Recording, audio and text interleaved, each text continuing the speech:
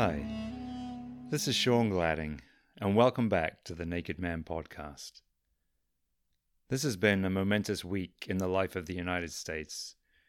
We have a new president in Joe Biden, and the first woman and person of color to be vice president in Kamala Harris. Youth Poet Laureate Amanda Gorman captured our hearts and imaginations at the inauguration with her poem, The Hill We Climb. She alluded to the prophet Micah at one point with these words, borrowed from the musical Hamilton. Scripture tells us to envision that everyone shall sit under their own vine and fig tree, and no one shall make them afraid. If we're to live up to our own time, then victory won't lie in the blade, but in all the bridges we've made. That sentiment gets to the heart of this episode. How do we build bridges, not just between people with different opinions, but between enemies? Let's rejoin the ecclesia in the courtyard of Miriam's home.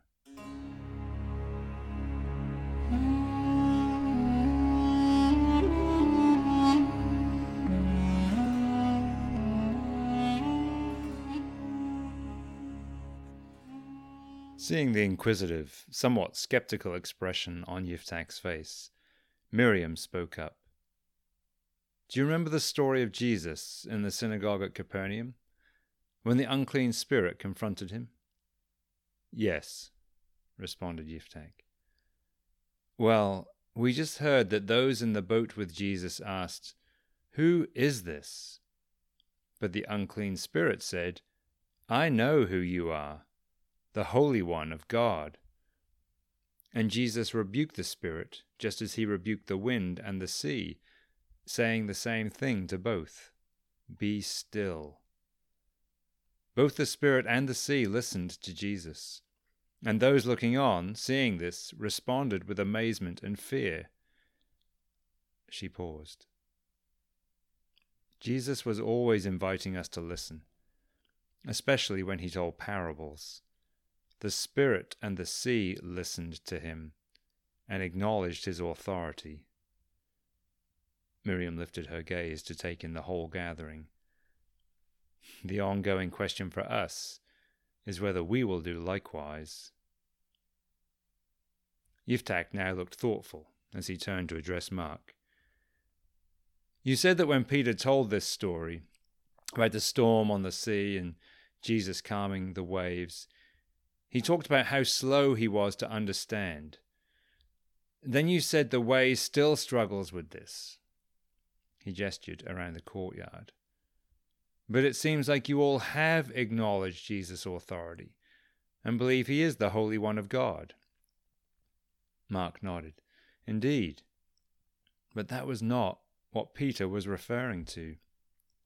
Your friend picked up on that before he left. Yiftach shook his head, clearly confused. Your friend asked why Jesus would want to travel to the Gentile side of Galilee. That was not the only time Jesus sent the disciples on the trip from the Jewish shore to the Gentile shore. And on both occasions, storms blew up quickly, threatening to swamp their boat. That was the lesson Peter said he failed to understand. That was what he came to understand was central to Jesus' teaching. That the story of God's people was now expanding beyond Israel to encompass the Gentiles, those who are not us. And those harrowing sea journeys were supposed to prepare the disciples and the future kingdom communities for the challenges of overcoming the rigid social divisions that exist between us.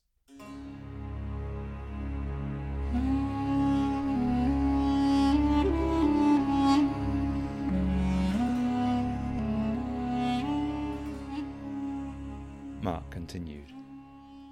From the very beginning, people questioned whether the Gentiles could truly be part of God's people, and we encountered all manner of social hostility as we attempted the kind of integration Jesus called us to.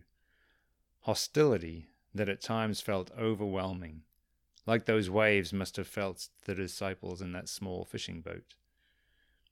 But just as Jesus spoke and silenced the waves, he continues to speak to silence the winds of opposition, especially when that opposition does not come from outside the kingdom community, but from within. Yiftach looked around the ecclesia. So you're telling me that groups like this outside of Israel are mixed? Jews and Gentiles breaking bread together? Yes, said Mark. Although in some cities our own people rejected the gospel, and so the churches there are entirely Gentile. Yiftach turned to look in the direction of the Roman encampment outside the city. And those Gentiles out there, would you break bread with them? At these words, some members of the ecclesia shifted uncomfortably.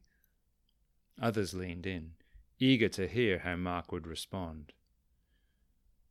With those in whose bodies your friend would gladly sheathe his sword? Mark's gaze swept across the ecclesia before continuing. And who some gathered here might be tempted to do the same? At this, a few people's gaze dropped to the ground. What do you think? Yiftach's features hardened. Break bread with the soldiers of Rome? With the legions that occupy our homeland, who even now are just waiting for the word to besiege the holy city of David? What do I think? I think it's one thing to ask a man to abandon the way of violence. It's another thing entirely to ask him to sit at table with his enemies. Indeed it is, my young friend. Indeed it is. But that is the way of Jesus. Perhaps one way we can begin to abandon the way of violence is to sit at table with our enemy, to break bread with those who are not like us, to refuse to hate. Yiftach shook his head. I do not believe those troops out there would accept your invitation, and I can't imagine Jesus ever had any dealings with the legion. Well, said Mark, there was this one time.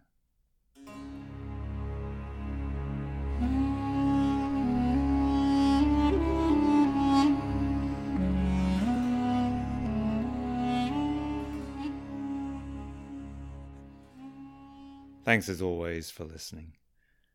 Before the next episode, perhaps you can take time to sit with the following questions. Who would you consider to be an enemy at the moment, and why? Who would you refuse to share a meal with if someone invited you both, and why? If you've considered someone an enemy in the past, how did you treat them? How did they treat you? Have you ever had the experience of finding a way to stop being enemies with someone, to stop hating one another? And if so, what happened? What do you think and feel about Jesus' call to love your enemy? What might that look like for you at the moment? Until the next time.